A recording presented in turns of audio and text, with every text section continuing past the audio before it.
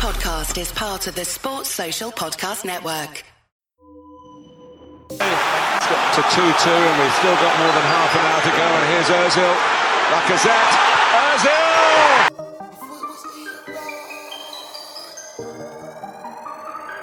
Yo!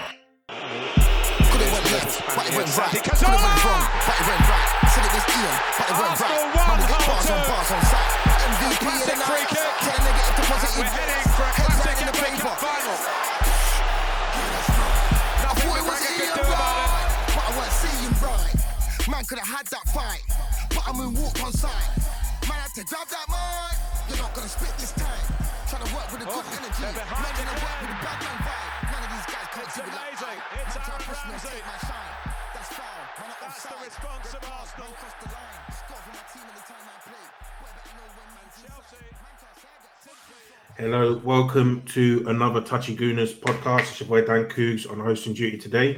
I've got Shabs, Anton, and Sharon with me today. How you guys doing? All good, All bro. good. Yeah, not bad, man. Yeah, before we get started, just some minor housekeeping. If you're watching on YouTube, make sure you like and subscribe to the channel, like the video as well. Drop us some comments. We'll do our best to show them up and read them out. Make sure you follow Touchline Fracas on Twitter, Touchy Gooners on Twitter, Instagram, all of that.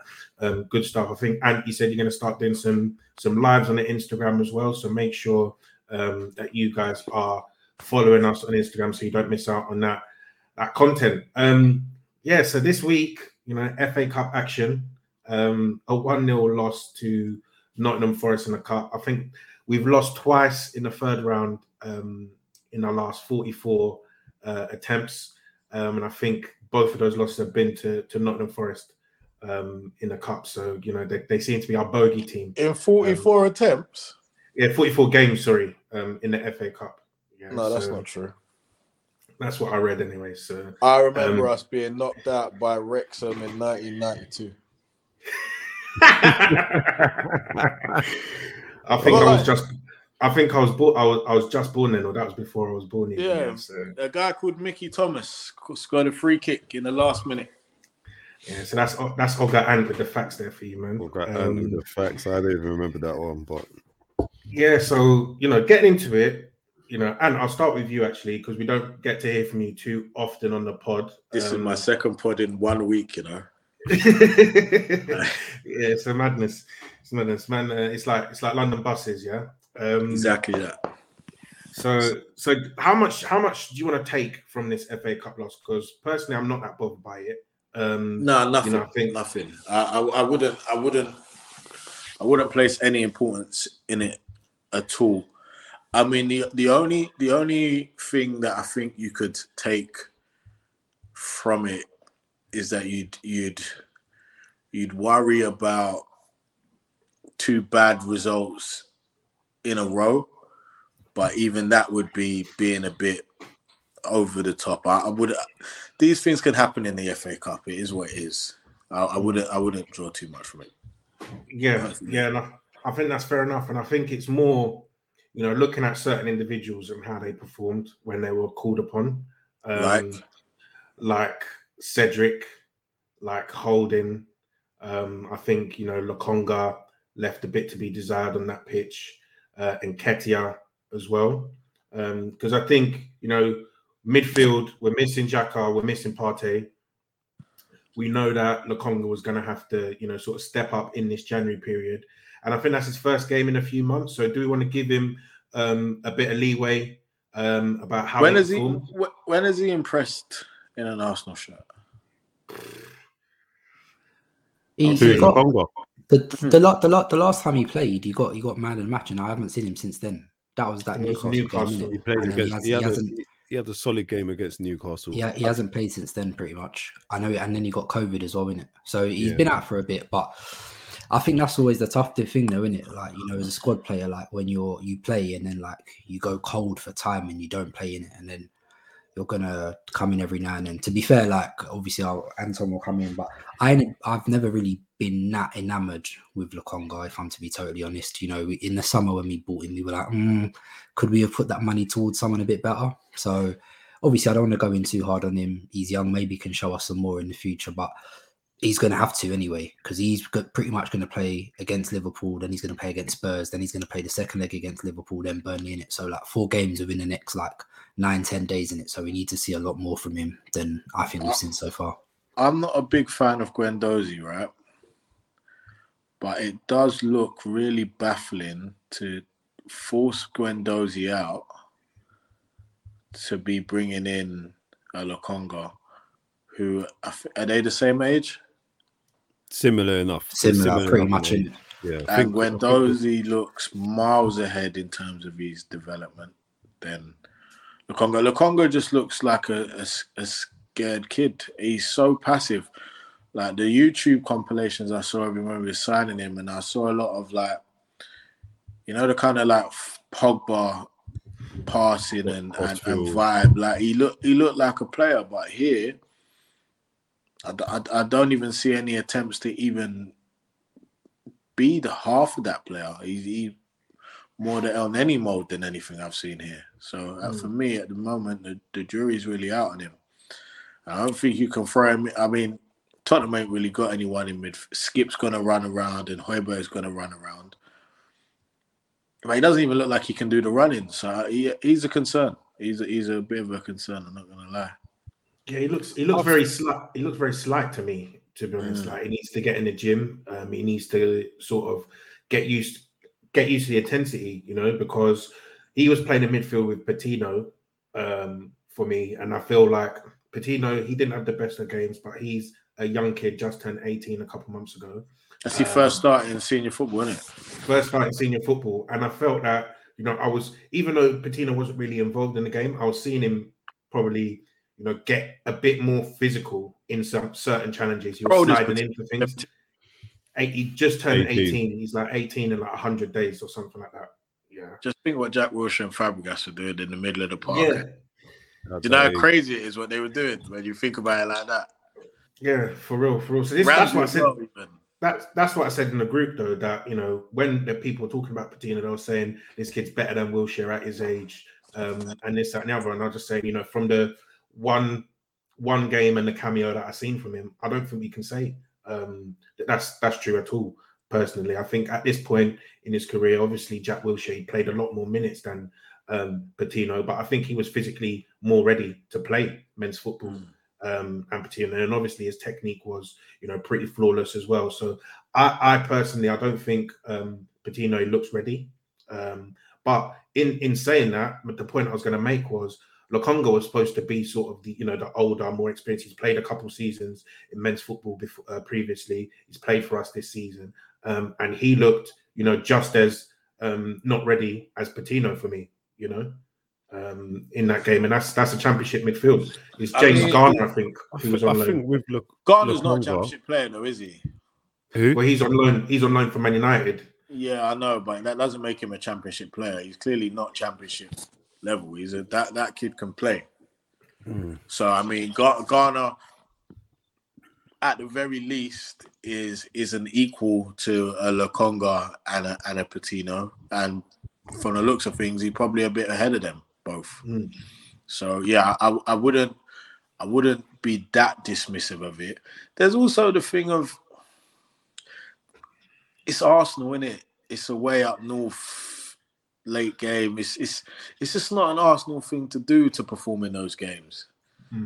Like, who did have a good game? No one. Yeah, I don't think anyone played well, and that's where it is. There are players who, you know, even off the back of a bad team defeat, you get players who you can see that they've tried, they've applied themselves, they didn't deserve to be on the losing side or whatever. From what I saw of the game, I don't think anyone really covered themselves in glory. I think it was a bad team performance, and so for me, sometimes I just feel like it's a much of a muchness to then try and single out individuals for not really doing their thing when the whole team played bad. I think there were some notable poor performances. Tavares, obviously, and he got dragged. I think Holding as well didn't play well. Cedric didn't play well. But what I wanted to say of Lokonga as well, I'm a bit more on the fence about him. I do think there's a bit of because a large portion of the fan base would have preferred to have seen that money spent elsewhere. I think that's something that weighs against Lokonga when people are kind of like evaluating how well he's done. It's kind of like, this is who we brought in. We kind of make it situational and consider the circumstances, and we brought him in. And I think it's fair. I think it's absolutely fair. But I think like the Guendouzi point, for example, that Ant just made, I think it is fair. But I'm just prepared to give him a bit more time maybe than I would someone else, because I didn't have huge expectations that he would come in and be a starting midfielder. Like, I didn't see us signing him to be the guy who starts ahead of Xhaka. I didn't see us signing him to be the guy who starts ahead of Partey. I think we definitely should have done better. We didn't. We got him, and he has been in and out of the team. And you know, he's still relatively young. All right, he's 21, but I think he's the type of player who's probably 22. a bit of a confidence. Oh, he's 22 now. Does he look better than Maitland-Niles in the centre of the park? I think in terms of his ability, I think he is. But I like said, that. does he look? Does he Oh, look? does he look? Ability is always a cop-out in football, because it doesn't really mean anything, does it? It's like when we say, oh, yeah, he's got potential, but what's it based on? No, your ability is your ability, though. When I say it, I mean your ability is what he's capable of doing on the ball. And what have we seen him do on the ball to make that assumption? This is what I'm saying. That over Ainsley. Yeah. I think they look like a very similar level of centre mid. Right. So here's the thing then. So let's look at it this way. And I hear your point about the signing maybe being underwhelming and people expecting more. At the same time, is it also not a factor that everyone else that's come in seems to have exceeded the expectation often? Yeah. And he seems to be the only one that is like, okay, what is it kind of thing? Whereas the rest of them have come in and you could be like, okay, so Ben White, I don't think anyone doubted that he's a capable Premier League defender. Everyone balked at the price, and I still think the price is kind of absurd, I'm not going to lie. Ramsdale's far exceeded expectations. Tomiyasu, nobody had any expectations because nobody knew anything about him, but he's exceeded them. No, I think you're right about all of them. Probably only Tavares is the only other one similar to Lokonga. I think in Tavares' case, though, because it's so clear that, you know, you are only here to be backup, and you're not that nobody's particularly fussed about Tavares, really. If he's good, it's great. If he's not, you know, you can't be worse than Kolasinac, so who gives a damn? Do you know what I mean? But the rest of but all I was going to say, the rest of them, man, save for Tavares, have been starters. And so maybe because I think with Lokonga, he's a bit of a confidence player, probably needs to have a run of games in the side, and he hasn't really had that. And I think that's why, me personally, I accept all the criticisms of him. I see them. It's not that I don't see, you know, these things that everyone's saying, but I want to see him after a run of games, just how he's done. Because even when Xhaka was out, he got his little run. We started to see something decent from him. He had that good performance against Newcastle. Fair enough. You can caveat that by saying Newcastle, one of the worst Newcastle teams in the Premier recent history, and they deserve to be where they are. But then he's been out of the side again. So we haven't really used him. So what did I expected better against Nottingham Forest, but how much better?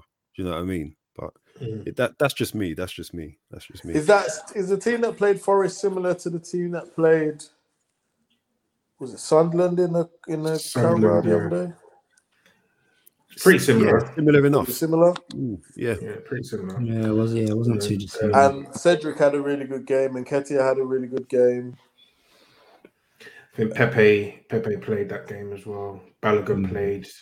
ESR played as well. Smith Rowe played. There's a bit more quality in there. But hold on, Martinelli and Saka played on. Yeah, Martinelli and Saka played. Yeah, so it's a funny one because I think with the Lokonga signing, I hear it, you know, talking about he's young, inexperienced, this, that, and the other. But I think it just comes back to that squad building point that essentially this guy, if anything happens to either Xhaka or Partey, you know, Lokonga's one that has to come in. So, you know, you need someone that is either going to be, you know, sort of more But ready. that's why that whole, you know, signing a squad player thing, I just think is daft. Because you see it all the time when the drop off in quality is so big. And again, I haven't been blown away by Thomas Partey in the last 18 months. And I got very little time for Granit Xhaka as well. But when the drop off is so clear between your starters and your squad players, it's never good for anyone. There has to be a level of competition. It doesn't have to be, you know, two players that are, you know, you can't pick between the two. But it has to be a case of your team is not going to be infinitely worse whenever one thing happens and one guy ain't really good enough to start for you, but he's just there to make up the numbers. Because that's how you end up in the situation we've been in for so long. We got a squad full of squad players. Yeah, it's fair. It's fair enough. And then I think, you know, that brings on to, you know, a number of other positions. So obviously Arsenal are linked to Dusan Vlahovic to come in at striker. But Mikel Arteta today in his press conference said that Nketiah's on the contract. He won't be leaving. That means he's going to stay with us for the season. So he probably missed the only good chance that we created in that game. And I think the drop-off from Lacazette to him is quite drastic. And Lacazette isn't even, you know, sort of the best striker in the world himself. So with like sort of Nketiah as an attacking threat, you think it is really? I don't. No, it depends, right? So I think Nketiah probably has more goal threat than Lacazette, but I think by far. But I think overall the quality of player that you're getting there is pretty poor. Lacazette's a better footballer, and if you want to be knitting things together 40 yards from goal, great. Yeah, Lacazette makes sense, but we got a lot of the time we got 2 10s in the team to do that, and then a striker doing that as well. So would you not say? I wouldn't stick my neck on the line and say that there's a big drop off between Nketiah and Lacazette. I'd be way more confident of Nketiah scoring than I would Lacazette. I'm rarely confident that Lacazette will ever even be in the box when a chance is fashioned to even get anywhere near it, truth be told. I hear that, but then would you not say sort of in terms of like the team makeup and how we've been playing in recent weeks with Lacazette playing in there, that putting Nketiah in the striker, it messes up a bit of like the partnerships, the attacking football that we've been playing recently? I mean, yeah, Lacazette's got some qualities, and I think that he's got some qualities that our other attacking players don't have. And yeah, there may be a drop off in certain areas, but I still think that. How often do you go into a game with Lacazette playing, and you have any confidence that he's going to score? Do you know what it is? I don't have confidence he'll score, but I've got confidence those around him will score. I agree with Ant's point at the end of the day, because I think Lacazette's only taken like 12 shots all season, which I think is absolutely abhorrent for a £52 million striker. Do you know what I mean? So the only saving grace he has is that since obviously he's come in and Obba's dropped out, the team has scored a lot more goals. So obviously I get the inclusion. Even that's a bit of a fallacy though, and it needs to be addressed, because let's be real about who those goals have been scored against. I hear that, and I hear what you're saying, but we weren't scoring those goals earlier on in the season. But we weren't playing the teams at the bottom of the league. No, but we were. So when we were playing like Norwich before, we didn't score against them. Do you know what I mean? So we literally scored. I think we beat Norwich 1-0. Norwich 1-0. Watford 1-0. Norwich. Burnley. Well, I think Burnley we still only played Burnley once. Oh, is it? I think we still only played. I don't think have we played Burnley. We haven't played them in the second round. Big wins against Leeds, Norwich, and Sunderland. I think when people look at those results. Because I think if you look in the games just before Auba came out of the team, we scored 2 at United. We scored. Did Auba play against Newcastle? We scored 2 against Newcastle. There's another game I think we got 3. So goals were coming. Yeah, great. We give Leeds a 4, and Norwich a 5, Sunderland a 5, a League One side. But you know, Auba didn't play against Everton. We got 1. I think that was nasty. That whole narrative. Still, I can't lie. I didn't rate it. I didn't think it was truthful. We only got one against City, two against West Ham, one in the 93rd minute or whatever it is. It's not. It weren't genuine. Right. So let's talk a little bit about Vlahovic as well, right? So Sharon, how would you feel about our top four chances if we were able to get that signing over the line? I haven't watched him I don't know how often people watched him. I've not watched him. I can only check statistically. He looks good statistically, especially for someone who's 21. So I think they said he scored 18 goals this year. I think 5 of them have been penalties. So yeah, I was a bit concerned last season because it looked like a lot of his stats were skewed by penalties. It doesn't look the same this season. So overall, I've seen some decent clips of hold up, decent clips of link up. And I think if it's the fee that's muted around, which is 45 million plus Torreira, I'm okay with that. When it starts to get to like 50, 60, 70, I'm starting to look at it and I'm like, that's an awful lot of money to spend. And they're cooking up some mad concoctions with wages as well. But yeah, man, it looks like this is the guy they've identified that they want to be their new number 9. So I will reserve judgment basically until I've seen him. I spoke a lot, I shouted a lot into my phone over the summer with some of the transfers. So and I've been made to eat humble pie. So I don't mind. Like I'll just keep quiet again. Do you know what I mean? So I'll see what he's like when he comes. That's pretty much going to be my assessment from any player we buy now. So I think he looks decent. Obviously, you can only 2 more non-penalties than Tammy. Is that true? Apparently, I think it's 3 more. But okay. Yeah. So yeah. So I do like the look of him. Obviously, there are certain people who have some concerns over how that translates into the Premier League from Serie A. And especially when you're spending such a vast amount on a 21-year-old, you are going to have some expectations. So let's see. But yeah, I mean, yeah, we'll see if he comes, if we can get it done. But it looks like that's the number 1 target. They're targeting this window. And Shabs, anything you want to add on Vlahovic? I spoke about him a lot last week. I'm not, from what I have seen of him, I'm not entirely convinced. I'm going to be honest with you. I've seen. When I say I see Giroud, I don't think people understand it. I think people are hearing me saying they're like for like players or they're it's not. But I see elements about his game which remind me of the functionality that and the way that Giroud set up for us. I think he'll be a good box presence, an aerial presence, a target man type centre forward that you can play off. I got reservations about his ability to get in the box quick enough here in this league because, again, I see him doing it in Italy, but I don't know if you can outpace these defenders in the Premier League like that. Like these guys look slow, honestly.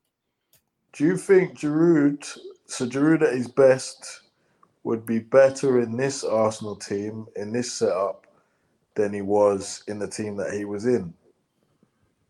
I think so. Yeah. So do I. I think he'd be more suited to this way of playing than he was what was going on at the time. Yeah. So absolutely. in that case, would somebody that's similar to a Giroud work well for us? Yeah, because look, so again, like the conversation that we just had, if you guys can clearly see an improvement that Lacazette brings, and he isn't mobile. You can't tell me this kid's any less mobile than Lacazette, or any slower than Lacazette. So if he's got that kind of thing plus a physical presence and an eye for goal, is it not a no-brainer? I never watched him in a whole game myself. I only seen comps of his goals, so I'm not in a position to judge. I never actually seen him. No, I like him. I think technically he looks very good. He looks secure with the ball at his feet. He looks like he can hold up the ball and bring others into play, whether higher up the pitch or more withdrawn in a deeper position. He looks like you can play the ball off him, and then he looks to get forward. So I don't see him hold on to the ball very much. It comes into him. He kind of controls it, gets it out of his feet and looks to play it quick and then move on from that. So I think definitely it offers more mobility than what we're seeing from Laka. He looks quicker, taller, more agile. He's 21. So, you know, he's nowhere near his top form or his final version. He's got some room to go.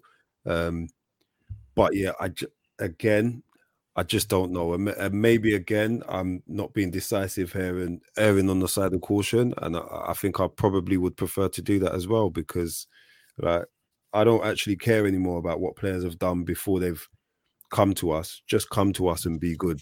Like really, that's what I want from you. So, you know, we can all sit here and debate about what he's going to do for us or what difference he's going to make. What I like is he shoots. You know, we've spoken about the issues with Lacazette not shooting. The volume of shots he's taken is nowhere near enough. It's nowhere near good enough.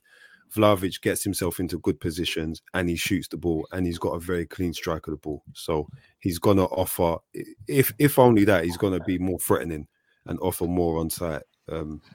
But yeah, we know that he brings more than that as well. I think for that's the one thing I'll give him, especially for his age. Like, he's a shooter. His goal record stands up for someone who's 21 already. So we can discuss the other intangibles in his game. But one thing, obviously, we always get onto Laka about. Laka doesn't shoot enough. He doesn't score enough. Do you know what I mean?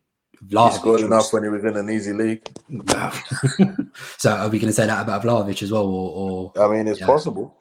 It is possible. But I like. He looks goal hungry, Vlahovic, from the little I have seen. Obviously, we can evaluate more when he touches down, but I like the goals, like, you know, different types of goals as well. And I think he strikes the ball very, very cleanly. And in the air, I think so. When I'm looking at who scores goals in Italy, I don't think it's fair to say that, you know, he's only got this many more than Tammy, because I think whilst I'm not crazy about Tammy's levels, unlike yourself.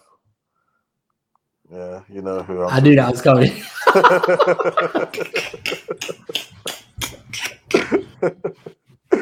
Yeah, I do think that Tammy, the type of striker he is, I think he'll get you a decent amount of goals anywhere. I don't really see much football played where Tammy won't nick you goals. Do you think that's fair? So to say someone's got a few more than Tammy's not the type of player I think that you can use as a negative. I was looking at Ibrahimovic, who is, how old is Ibra now? 42? 40 years old. 40, yeah. He's your age mate, bro. And he's still scoring goals in that league, And Immobile, who every time I've ever watched him has looked awful, but he just claps in Italy. Simeone's son scoring. So these are the things that are more of a concern to me than Tammy. Plus, obviously, the big man, Mr. Chatty Patty Lukaku as well, was clapping out there as well. So, yeah, I mean, I won't write him off on that, but I'm not gonna be like, oh yeah. It's a definite. It's hard to trust. Yeah, I think. But in saying that, look how comfy the defender we just got from that league is. He can, and the way people score in Italy, you'd think all the defenders must be rubbish, like in Germany. But Tomiyasu doesn't seem to fit that bill. So who knows? Yeah, I think Serie A tax is real, man. It's very real, very real. And I think the point that you made about Giroud, I think, is a good one, because I think previously when we've been building a squad, we sort of just put pieces together. Like, you sign Ozil, and then you probably should sign an Aubameyang striker the next summer, or in 2 summers to build a team around the type of player that you have. And we never really did that. And I think if you look at the pieces that we have now, your Sakas, your Smith Rowes, Erdegaards, Martinelli, I think whatever striker we sign needs to be able to play with these guys and make them look better, as well as offering some goal threat as well. So, on paper, Vlahovic looks like that guy. But we'll see if we get him. And if we do, then we'll see how he does. So another position of need, one that's been talked about a lot, central midfield for us. So Partey's at AFCON. El Neni's at AFCON. Xhaka has COVID. Apparently, they're hoping he might be able to play against Liverpool and then against Spurs tomorrow. And then we've let Ainsley Maitland-Niles go on loan to Roma. So, Shabs, talk to me about midfield, because right now, Dr. Leroy's losing his head. German Dan's losing his head. Sean's losing his head. I'm losing my head. Because I can't wrap my head around this Maitland-Niles situation and the midfield situation. No one can. It doesn't make sense. I think this is where I worry with this regime still. I worry about a naivety and almost like lacking street smarts, because the bottom line is that none of this is a surprise to any of us. Like, we've known about the players we were going to lose in January to the African Cup of Nations. Yeah. So Ainsley's wanted that. Again, I think it's a bit of mismanagement on Ainsley's part that he's wanted out, because all the kids wanted to do is play, and actually he has played and played well.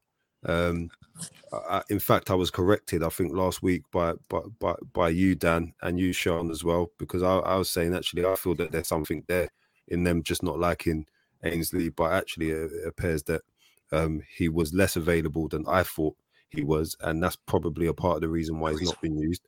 But as much in this period before now. But for me, we need him. We need bodies. We need him. We need him as cover, or we needed him. We could not afford to allow him to go without a body coming in, without an adequate body coming in. And so we've allowed him to go. We've been selfless in this instance rather than selfish and put our needs first. And I think you have to point fingers at who's allowed that to happen and who's signed off on that. We're talking about Roma on loan, and I don't believe it's even an obligation. I think it's been an option. So that is bullshit to me. Like, what's the option? Like 9 mil. So potentially we might fetch 9 mil if they fancy him at the end of this season. But if we lose points, it costs us a lot more than 9 mil. Like, do you know what I mean? So I think from a business perspective, from a sporting perspective, again, it's quite naive for me. I'm worrying that this is the way that we've chosen to go about things. I feel like it's risque because we've heard about the situation with Xhaka, so we're just very light on the ground in terms of centre mid, and we've got an important 8-9 days coming up here with Liverpool twice and then the North London derby, and it looks like our options for midfield or for centre midfield are Lokonga and Patino, who we've all established might have all the promise in the world, but right now he's not looking ready, even against this Fugazi looking Tottenham side. So it does worry me. Xhaka may make it, he may not. ESR, who you may want to consider using in an emergency situation in the middle of the park. I forgot about that. Or even playing Ødegaard there.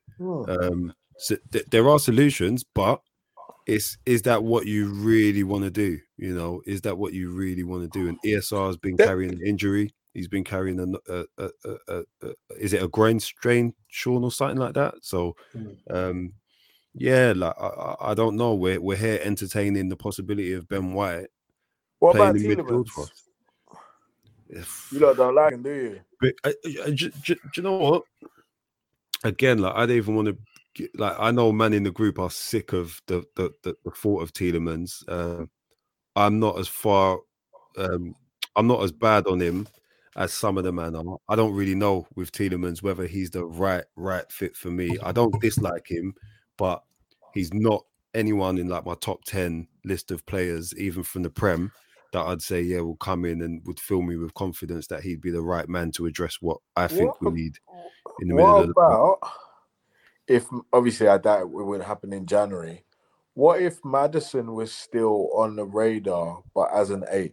Because I think Maddison's better as an 8 than he is as a 10 anyway. I love Maddison. I'll take Maddison in a heartbeat. As an 8, yeah. I'd take him as an 8. No problem. I'll just take him, period, bro. He's yeah. Just to sit there fully. I love James I don't know if you lot remember the conversations when we was debating if it should be him or Ødegaard. One of my main reasons for going Maddison over him is that Maddison was comfy as an 8 and as a 10. I'm a 10. And Maddison, you sign him as an 8, and then it doesn't stifle ESR as a 10. And if there is an issue with ESR, you now have Maddison, who is just as comfy in the 10.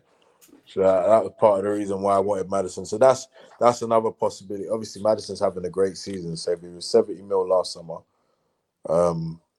it might be a bit more. That price for him is going to be nuts, bro. Whatever it is, anyway. It's just I wouldn't pay more than that for him. I wouldn't pay more than 60 for him. Yeah, and look at him the other day against Man City. They lost, but the way they fought back and the way that he played in that, especially in that second half against City, respect Tielemans, man.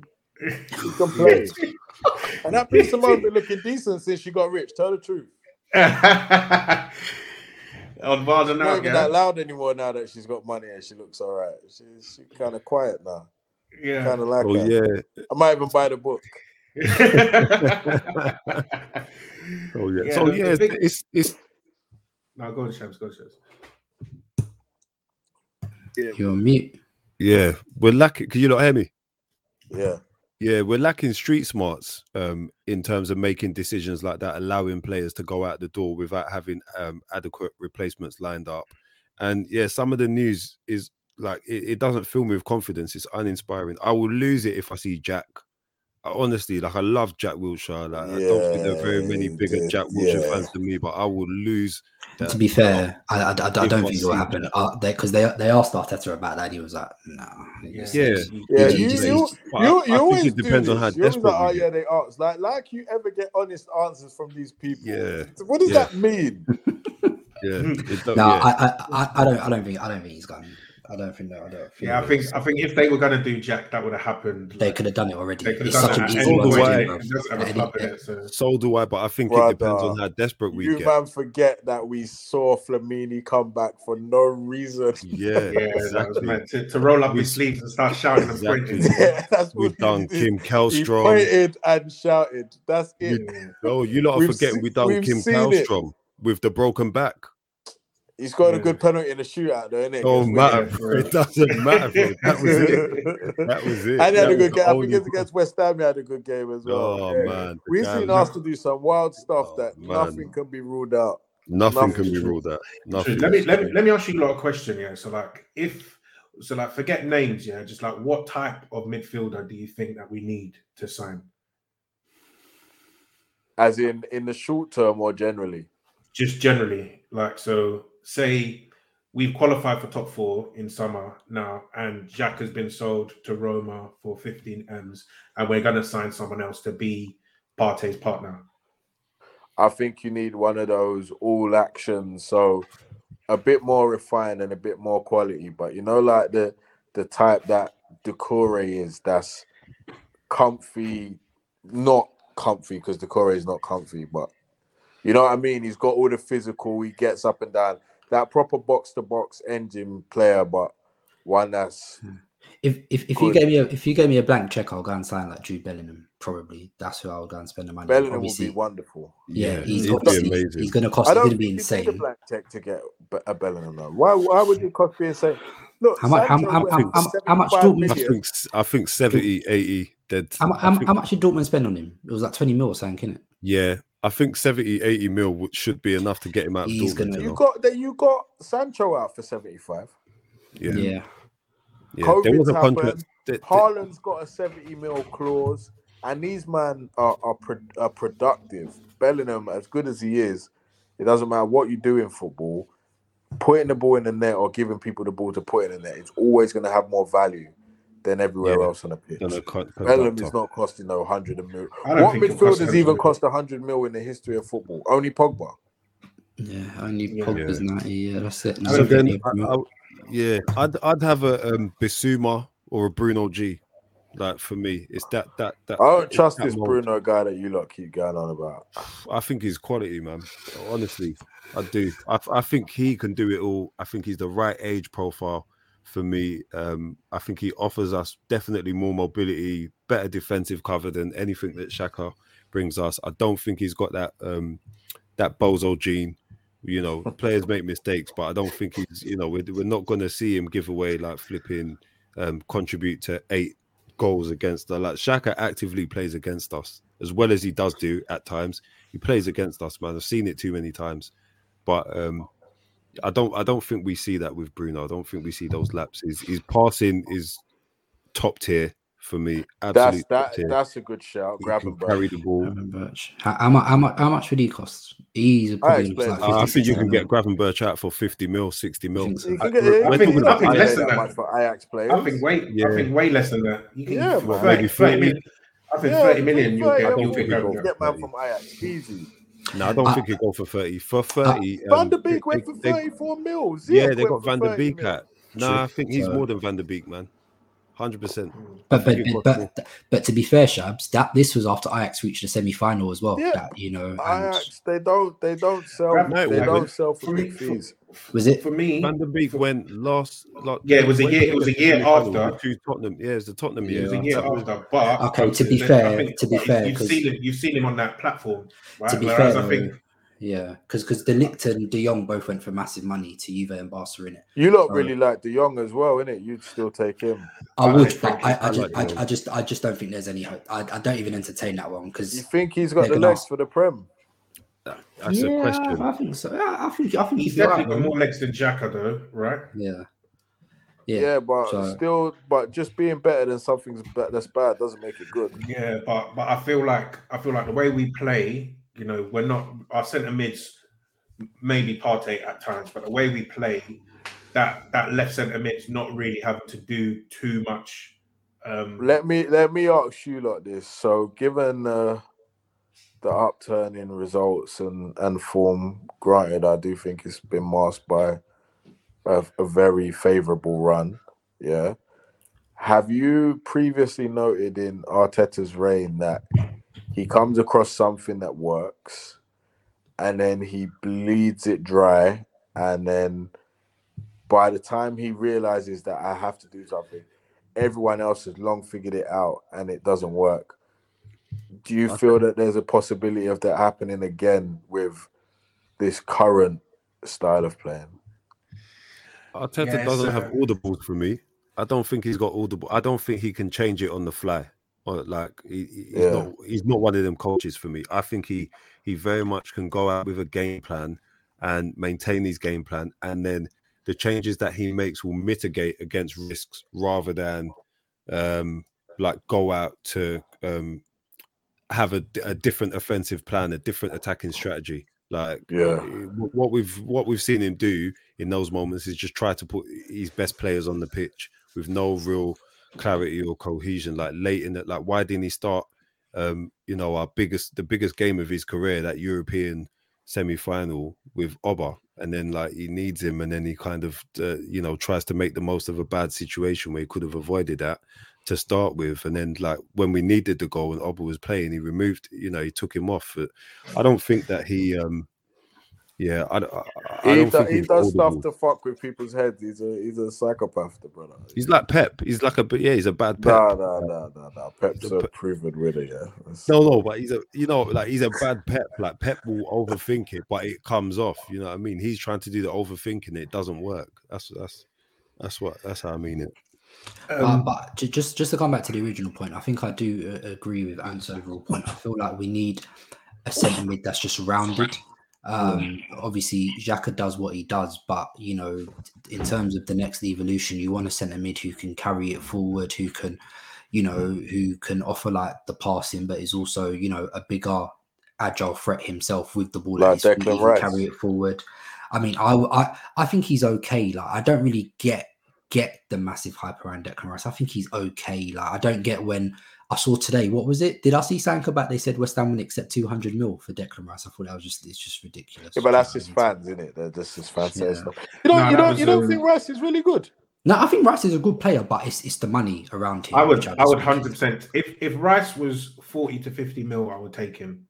It's just the price. When you look at what Arsenal need and what Rice brings to a Premier League midfield, I think he fits the bill.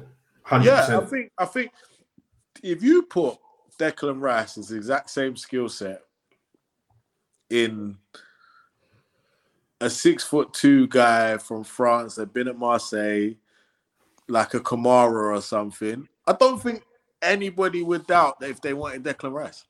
I think this is one of the instances where, because of the unfair hype English players get and the overratings like the Mason Mounts of this world, I think that sometimes we scale it the other way with certain players. But I don't really see much weaknesses in Rice's game. Well, he's not very progressive when he's passing, Rice.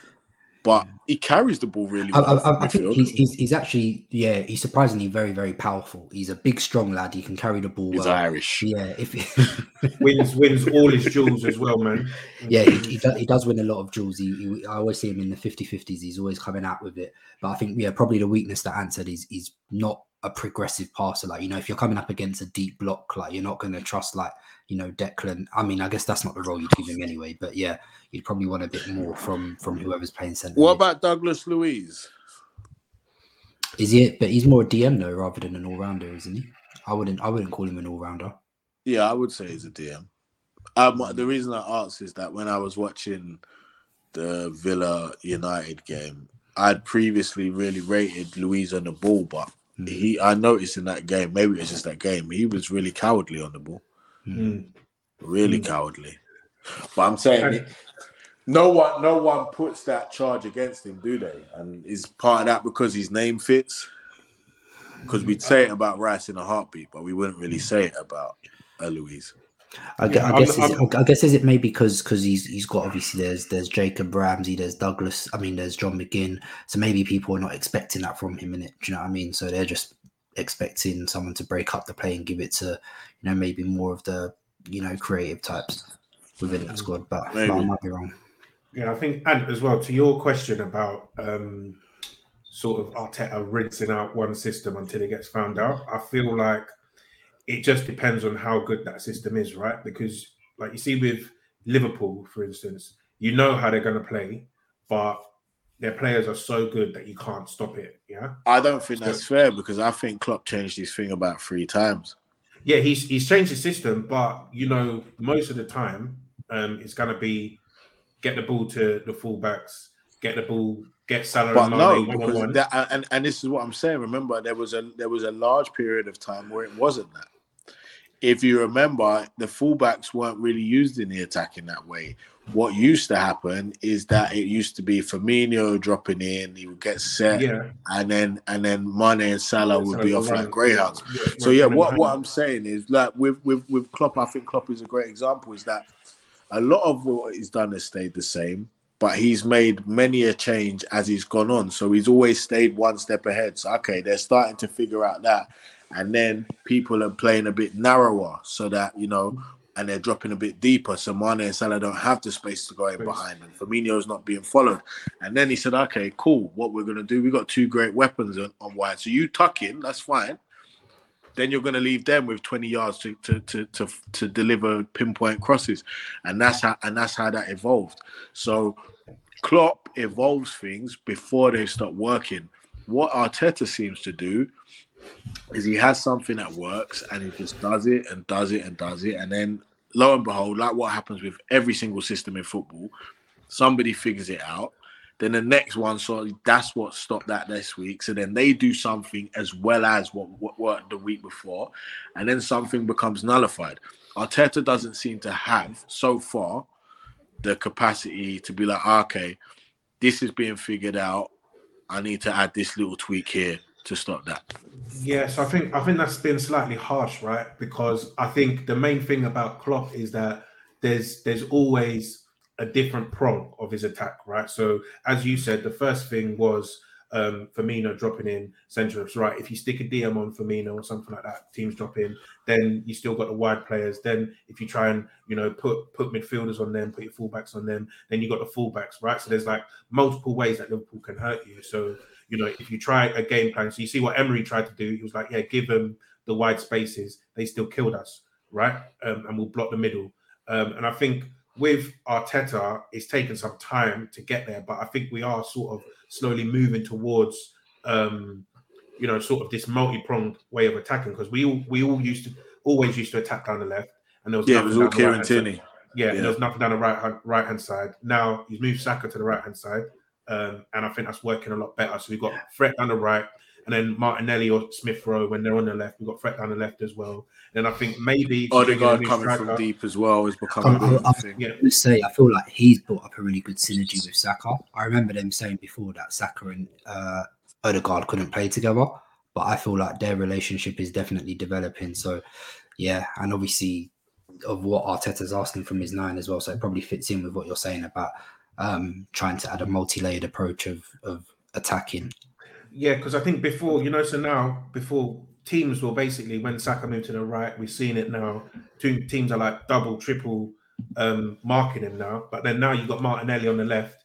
You're not able to commit that many players over there. So it's harder to stop that kind of thing. So I think maybe if you get this striker in, you're able, because you see the way Vlahovic plays, he likes to drop in deep, spin off the centre-back. If the centre-back doesn't follow him, Vlahovic's got a lot of time to sort of pick a pass, go left, go right, and then spin him behind, run back into the box. So I feel like, if we're going to be completely fair, I feel like we are sort of developing, a system that is much harder to stop and much harder to sort of play against or try and stop. So it's diversified threats, isn't it? That's what we're talking about. We're talking about diversified threats and having variety, really. But I do think it is a fair point. I do think it is a fair question from Ant, and it is a worry of mine, because I think we all diagnosed the issues last season, and I think the playing personnel was really bad,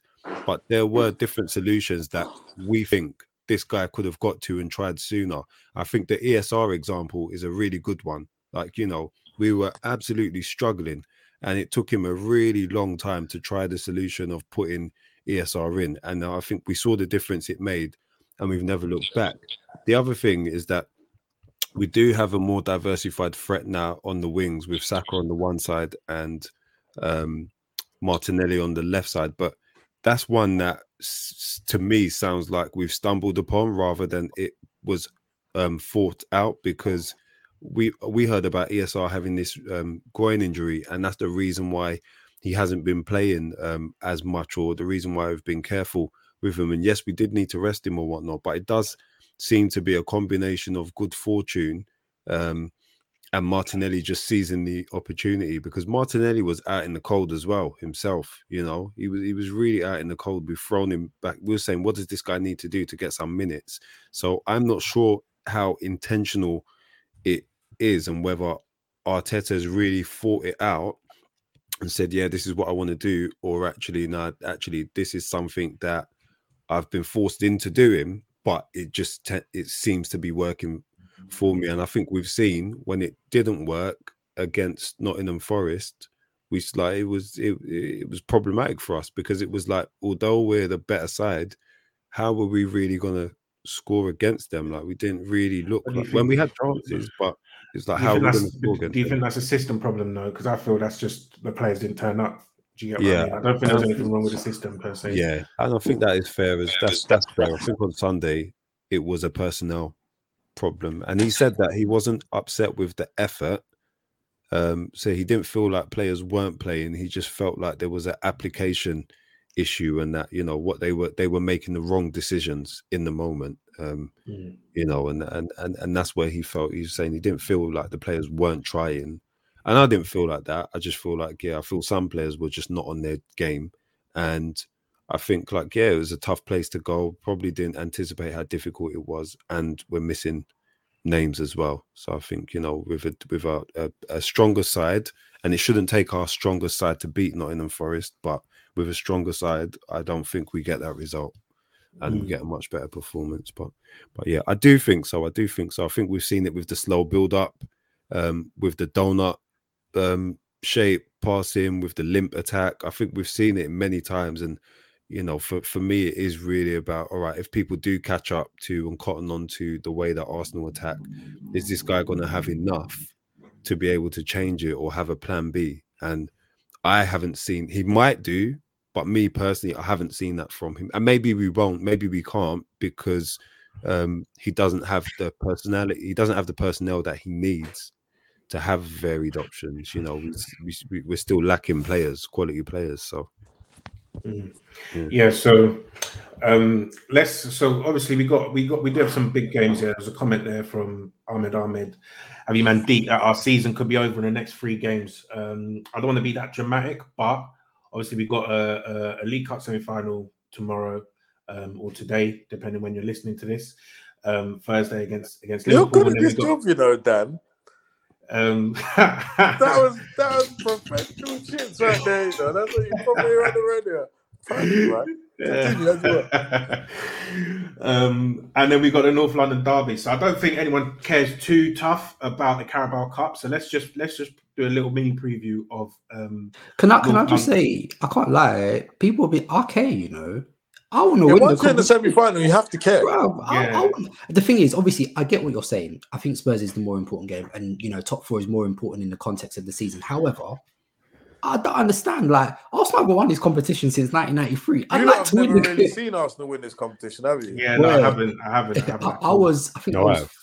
was 5 when we won it. Yes, I'm not. Do you know what I mean? So I would like to win this competition. Like, I don't. I proper remember when we won it the last time. Yes, I obviously I get it. Spurs is more important in the context of the season, definitely. But I don't. We should try and win this game, man. 100%. Okay, so this. Let me change the question then, right? So, like, how would you approach the next 3 games, considering that we're trying to win the cup and then we've got a top 4 race against Spurs in between? Boy, Anfield away tomorrow is peak. I can't even lie. I don't know what sort of midfield you would put out to try and battle at Anfield, but yeah. You know the real reason why we care so much as well is that man ain't got time for that drama on Twitter. You know, let's call a spade, innit? We just don't want the smoke, innit? I know. You know, after all the hassle about them crying the game off and that. Now, if we still gotta lose, I don't want them chatting, boy. They'll be chatting a bag of shit. I had to mute like 3 or 4 tweets, and because all them Scouse lot were just in my mentions, like ridiculous. They're annoying. Ridiculous.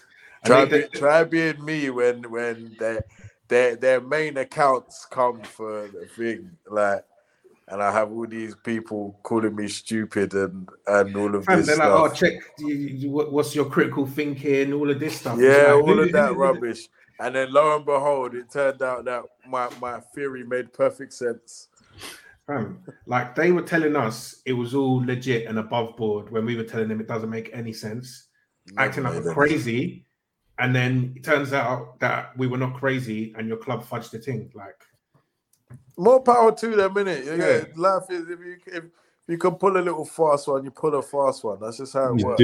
And that's what it is. I think it's the way that these men were acting, like to say, "Nah, Klopp would never. We're more reputable than that." Blah blah blah. And I was like, you lot are sick. That's absolutely the type of thing Klopp should do. Like, this guy's been crying about the heavy fixture pile up. He's been and he ain't doing that by accident neither. Yeah. He knows what he's doing. He knows what he's doing. And then I'm saying Klopp don't respect that competition one bit anyway. He sends his assistant to go and do all the press coverage for that tournament. Yeah, like, he doesn't turn up. So how come him catching COVID all of a sudden makes a difference to like whether the game should go ahead? And then he just started manufacturing the thing one by one. Say that this man's got it. Say that this one. I think that's what was going on. Yeah. There was the whole keeper conspiracy. Fahy telling us about the goalies. They've got no keepers. Yeah, that was rubbish. And all now of a sudden they were available. All of a sudden he said as well. He said tonight that you know what, Alisson's not played a single game in this competition, but he's playing tomorrow, innit? Man. When they say why would we get the game called off, it's perfectly. It's so easy to work out. Even if you look at what Liverpool would have had to do last week. Yeah. So Liverpool played Chelsea on the Sunday, right? We obviously played City on the Saturday. So we've already had an extra day's rest. Yeah. We know how Klopp feels about that extra day rest. We've heard him cry about that 10 million times. Yeah. So not only that, they played away at Chelsea on the Sunday. So they was going to finish playing Chelsea at like 8, 9 o'clock on Sunday evening. Go back to Liverpool on that Sunday evening. Train on the Tuesday. They'd obviously have the Monday off. Train on the Tuesday. Then what? Come back to London on Wednesday or Thursday to play Arsenal. Have was no like, listen, Alisson, no Firmino, no Jota, no Trent. Whereas they can get the game called off, play Shrewsbury a week after playing Chelsea, then play us at home after they've just played at home, and then play Brentford at home as well. So 3 home games in a row or 2 away games in London with a 4-day gap in which you go back and forth on Liverpool. Yeah. And have 5 of your main players back as He well. manufactured it. Of course, they have every reason to want the game postponed. Yeah, It couldn't have been, that fixture couldn't have come at a worse time for them, and now it couldn't be better for them. There's every reason to do it. I don't know why people was pretending. Yeah, we know Liverpool are better than Arsenal. Of course they are. Yeah. Just plain facts.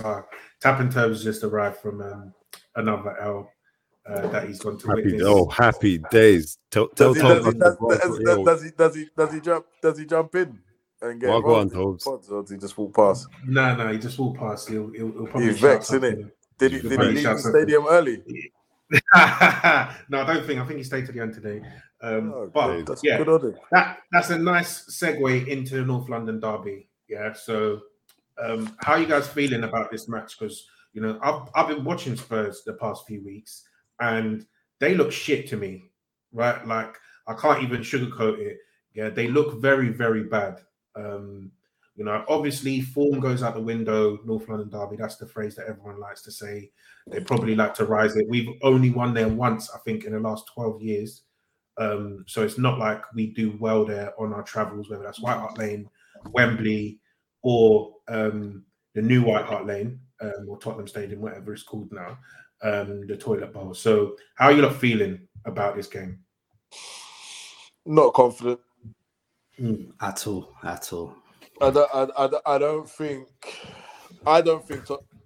Tottenham have looked as bad as you're making out personally. Granted, I only watched the Watford game and the first half of the Southampton game, and I think they should have been out of sight in the Southampton game. And I also think that they should have battered Watford. But Watford didn't come to play that game. Ranieri gave a proper Italian, and they've got Cellini, Bonucci, and whoever else just like on top of the goalkeeper for the whole game. That's what Watford done and tried to hit them on the break on occasion. But I think Tottenham worked the ball into areas well. They just had 2 shocking fullbacks or wingbacks, whatever you call them. In that Royale guy that I'm sure one of you guys wanted at Arsenal in the summer as well. I'll claim that one. I'll claim that one. It wasn't me. I'll claim that one. I'm not going to snitch, so I'm not going to say no names. I didn't want to. Cool. So yeah, that guy. Weren't me. And I thought Reguilon was the same level, if not better than Tierney, which was horrifically wrong as well. So I'll take an L as well. So yeah, those 2 are pants. But if they had some quality in those areas, I think they could have given Watford a real hiding. So yeah, I don't know. Derbies, they're difficult to call. They're very difficult to call. Generally, the home team wins, right? With Arsenal and Spurs. Yeah. As a rule of thumb. Son is out though for this game. Yeah. That's to our that's advantage. Absolutely. Yeah, it's tough to call.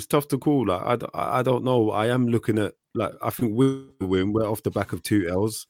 So we need a win. We need a good performance. I'd have confidence in that performance. I've got confidence in us being sturdy at the back. I think generally this season, there aren't very many games where I've gone into bar those initial games. But since we've had this back 5 together, I've got a degree of confidence in them, to be fair. I think they can be pretty sturdy.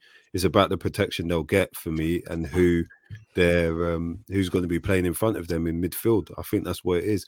I don't rate Tottenham's defence a great deal. I think they're all dire. I think those wing backs are absolutely dire. I think their centre mids are non-threatening, really. None of them are penetrative. None of them are really progressive and get the ball forward. So I'm not looking there as those danger areas, but I think we have the ability to kind of make the game harder for ourselves by not setting out the right way, or not applying ourselves properly, or not doing what we need to do. And I think, for me, what's worried me about Arsenal is the drop in quality from the starters to the squad players. So it really depends who's available for the game on Sunday, really. I need Lokonga to rise it, bro. I can't lie, bro. You're playing tomorrow, you're playing Sunday, you're playing the Thursday. I need to see something, bro. I need to. The thing is, like, our midfield is going to be so key. You saw against Forest, the midfield was non-existent, bro. And we didn't deserve to win the game. Deservedly. If our midfield cannot hold up tomorrow at Anfield, we will lose the game. If our midfield can't hold up in the North London derby, I don't think we're going to win the game. Do you know what I mean? So it is a worry. It is a worry. I can't lie. Like, obviously, I'm not stressing myself because obviously they're probably trying to get someone, but as Shab said, they left it too long in it. So, and we've gone into a key period of the season with just a very. I think they can really outwork us in the middle of the park on. Yeah. With the overloads of the wing backs as well. Skip and Højbjerg can really outwork us in the midfield. I think where we'll get some joy is I think he'll go with more of a 3 in the middle. So I think we can outnumber them in the midfield. You think who? You think Arteta will go for 3 in the middle? I think that's what makes the most sense. When you, it's like with the whole, when you got a lack of quality in an area, I think it makes more sense to have more bodies in there. So, okay, you put, for example, who's available? So say Xhaka's available, right? So you got a Xhaka, Lokonga, and an Odegaard as your midfield 3. And even if Odegaard's operating as a 10, he's not just going to sit in front of the midfield, is he? Yeah, he gets involved in the midfield. He likes to drop deep anyway. So he kind of plays like a midfielder. So Højbjerg and Skip, they're like 2 pit bulls, innit? They just want to run around and charge after everything. You have to keep them moving. You have to play little triangles around them, move the ball around them. But so I think the thing we'll get some joy, but they will definitely outwork us if we don't if we don't overload in that area. Yeah. And I like the overload. The thing is, where they've got the 3 centre backs and where our centre forward, if Laka's starting, drops deep, I think they can afford to commit one of those centre backs to be more aggressive and play a bit higher up and try to restrict space in the middle as well and kind of negate that extra. Do you think any of their centre backs are good enough to do that? I don't know if they're good enough. I think they're crazy. I think like Davinson Sanchez. I think Sanchez has looked good under Conte. I'm not gonna lie. He's looked better. He looks like the Sanchez that I first saw. He's looked better, but I wouldn't have Sanchez doing that. The only one that I'd say you could have doing that would be Eric Dyer, and I don't think Eric Dyer's got the intelligence I think he's injured as well, or the composure to do that. I could see if you had Eric Dyer following Lacazette into midfield, I could see him picking up 2 yellows in half an hour. So that stupid one that Lacazette plays that really well. It comes into his feet and they take him back from behind. Yeah. So I could see Dyer getting 2 yellows within the first half an hour if they trusted him doing that. So if I'm smart enough to think that, I think Conte knows that as well. Yeah, and I think where we can potentially win this game is going to be Martinelli and Saka out wide. So in transition because their wing backs get so high, and then their wide defenders, the right centre back, the left centre back, Tanganga and Ben Davies. I think defensively, I'm not having it from either of them. To be honest, I think that they can get. Tanganga's a penalty waiting to happen. One on one. Racist, but sometimes facts are just facts. One on one.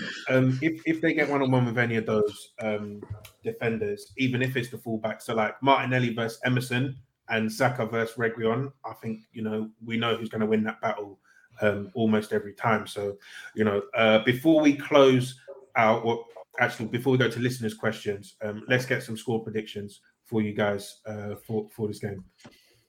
So Shabs, you go first. I flipping hate this, man. You're a big man. Just put your neck out, man. Hey, Big Ross Hackney, man. I think 1-1, you know. I think a 1-1. Yeah. 1-1. Sean? I was just gonna say the same. 1-1. I don't think we're good. I think we can get out there without losing, but I'm not convinced we're gonna win. So, and ever the optimist. How pissed off. Hey, I'm gonna say 2-1 Spurs. I think they can nick it, innit? It is what it is. What did you watch? Did you watch them today? Did you watch them tonight? This evening? No. To be fair, both legs against Chelsea, they were terrible. Yeah, I don't think Chelsea they don't look threatening. Fish to Arsenal, though, isn't it? Really. I might say I was gonna say 1-1 as well, but since you both done that, I'm gonna have to do the opposite event. I'm gonna say 2-1 to Arsenal now. So I can be the positive one that gets it wrong. Positivo. Yeah, there we go. And I need to win. So I need to dunk on Tobes in it. So I hope. What's it like in your lot's house and if there's a bad result? Is it like when my girl's pissed and like she just starts slamming doors? It's not slamming doors, yeah. You notice that unnecessary slamming the cupboards and shit. No one slams doors here, but you basically just don't see each other for like 2-3 days, innit? Like you'll listen. I will listen for when my man's gone downstairs before I go to the bathroom, innit? You know what I mean? Because I know he's waiting for me. He's waiting for me. And then I think after the last, after North London derby when I was shouting on Discord at Tobes and stuff, like, I didn't see him. Walked home early. So this was last year when we beat them 2-1, the Rabona. Yeah. So Matt Tobes, before that match, he said that there's no way Arsenal are going to beat them. Yeah, there's no way, 100% we're not winning. So then I called him a dunce, all of this, that, and the other. I said, I'm going to up his rent, all of this. Yeah, it was just talking crazy on Discord. And then after that, I didn't see him for like 4 days. It was just wild. But yeah, so leaving tea in that at his door just to make sure he weren't dead or nothing. No, I could hear him moving about in. But I was isolating for no reason. Yeah, so we'll do some listeners' questions before we wrap up. So just a couple here. So Tommy Ajayi, one, he says, with the Tielemans and Arthur links, do you think Arteta wants to start phasing from 4-2-3-1 into a 4-3-3? And if so, what profile of midfielder would you have playing as an 8 with Ødegaard? So we sort of covered that. People said Bellingham, Bruno G, that kind of thing. And then quick rundown on midfield options. We've done that as well. That's from Sam E_91. Is anyone else getting bad vibes about Vlahovic? So I think, Shabs, you touched on that a little bit. And then Count Dracula, he said, how much should the value or the price of a player affect how fans analyze them? Loads. I think it does. It does anyway. Yeah, it does anyway. Regardless, it's something you can't get away from, and you can only get away from it when you perform. For example, nobody gives a monkeys how much Alisson cost. Everybody cares how much Kepa cost. Nobody cares how much Ruben Diaz cost. Everybody cares how much Harry Maguire cost. It's one of those things that you're not going to get away from. If you perform, then your price tag doesn't matter. If you don't perform, then your price tag has to be held against you, and that's not going to change for anybody. Yeah, and it's true because as well, like big fees, it basically just says how much the club rates you as well. So like if you go out and you buy 16 mil for Tomiyasu and whatnot, right? Like no one, like Bologna weren't going to ask for, 40 million pounds for a guy because of the stature of the club they are, what he's done for that shirt, right? But if they did now, you go to, a Wan-Bissaka and Crystal Palace are saying now 50 mil. That's how important this guy is to us. We need 50 million pounds for you to replace him, kind of thing, right? And then you look at his performances at Man United, and you're like, wow, it was a fraud team. Crystal Palace, they done a 4-1-9 on Man United, right? So and then if you're looking at the buying club as well, you know, if you're looking at it and you're saying 50 mil is what I'm going to spend on my right back, then you're expecting him to be a 50 million pound, like what you see from Kyle Walker, what you see from, you know, who else they bought for 50 million, Cancelo, and all these other expensive right backs as well. So, like, you know, yeah, there's a standard. Look, how many times, have we ever heard Kevin De Bruyne's price tag mentioned? I can't remember seeing one thing referencing how much he cost. He cost £57 million. Nobody ever mentions it. It was mentioned the first day before he signed it. Before he signed, it was mentioned. I remember Paul Merson mentioned it, and he apologized. Says it. And the reason nobody says anything about it, because every single time he's proven that he's value for it. So if you perform, your fee don't matter, and if you don't, then boy, you become Pepe on the bench from Max Gradle. That's why, depending on how much Vlahovic costs, the lights will be on him straight away anyway. If it's like 70 mil, the lights are going to be on my man straight away. Straight away. So, last question here from Swag London 12. He says, who do you think Saliba will displace in that Arsenal defence? I don't think he's displacing I don't think anyone. he stays at Arsenal. It's a techie one. It's a tough one because obviously he comes back in the summer and there's 2 years left on his deal. If there's Europe, I think you can say to him, like, boom, you're going to get a lot of minutes in it. But it depends on what he's thinking. Does he come back and say, I want to be starting? Like, I don't think he comes back and sits on the bench. Yeah. It's a big problem, man. I don't think he comes back trusting of Arteta or Arsenal neither. It's a big problem. The thing. I think he actually will need to sign a contract before the start of the season. He'd be a fool to sign a new contract. Yeah, but as in from I would have signed nothing. But yeah, I get it. But he'd be a fool. Yeah, because for me personally, in terms of his quality, I think he's good enough to start ahead of both our centre backs. Personally, I wouldn't be surprised if he played. I think they could work really well as a free though. They could. Yeah, they could. Yeah. I think they could work really well. I feel like it's the sort of thing a Conte would love. If Conte came in tomorrow, Gabriel, Ben White, Saliba. I'll play I with don't three of them. think you get. Not to say they're the three best, but I'm just talking about what their individual qualities seem to be. That's kind of your ideal makeup of a back three. Yeah. And when you consider their ages as well, then it's kind of ideal moving forward. But I just can't see it. Yeah, personally. It's a bad situation, man. I don't think he comes in and displaces any of them. I think what Sean said is correct. It's about the position that we're in and the hand that we play. But if we're smart, we'll be trying to pattern that before this season ends. Like, you know, and the bottom line is that it's a bad position for us to be in as well as a club, because he comes back with 2 years left.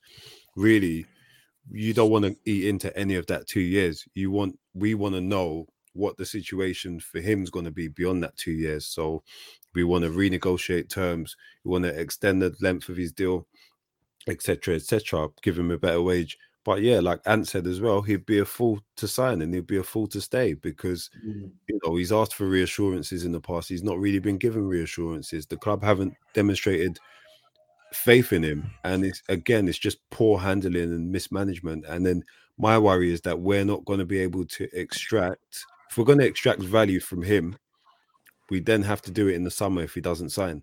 Like, we have to sell him this summer if he's not going to sign an extension, because then it gets to January, he's got 18 months left to run, then a year left, then what? So this is one of the most promising centre backs in Europe. So, and he's gone to Marseille and he's balled out and he's been one of the standout performers. He's looking like he's shooing for team of the season in France. Forget defenders. He's been one of the standout performers in that league. Just like whatever you think of the Uber Eats league over there, he's been one of the standouts almost every single week. He's giving you like a 7, 8. Keeping 9 clean out of 10. Clean sheets almost every week there. Do you know what I mean? Solid, formidable. So it's a bad situation. It's a bad hand that we've played, and it has to be an amazing hand to get us out of this, really. Yeah, it's a techie one, and I think we're basically relying on the fact that he really wants to play for the club. which you know, in 2022, no guarantees. You can't really rely on that, man. And Arsenal have seen that live and direct. You know, with so many different players over the years. So yeah, and he'd be right for like a Real Madrid, for example. Like he'd be right for them. I think he'd I think he'd do a fantastic job there. Like fine is learning to play in the pressure of the Burnabout every week, but Marseille ain't an easy stadium to be playing game. Them ultras are different, like absolutely different. I think if you can play in that environment, there probably aren't many stadiums in Europe that you can't play in. So I think, you know, Real Madrid are looking for defenders. They lost Varane and Ramos, and you know they're doing all right, but I think definitely they want the next thing in it. They're part of their rebuild, and I think if teams like that start coming knocking, I think he'd quite easily go there. And why not? He fancies himself. He believes in himself, so why wouldn't he? Yeah, it's a tough one to take. So I think we'll leave it there, guys. And Sean, Shabs, thank you for joining me today. Everyone listening, thank you for tuning in. All the people that were watching, make sure you drop a like on the video, subscribe to the Touchline Fracas YouTube channel. But otherwise, we'll leave it there, and we'll speak after the North London derby. Hopefully after an Arsenal win. Thank you. Bless.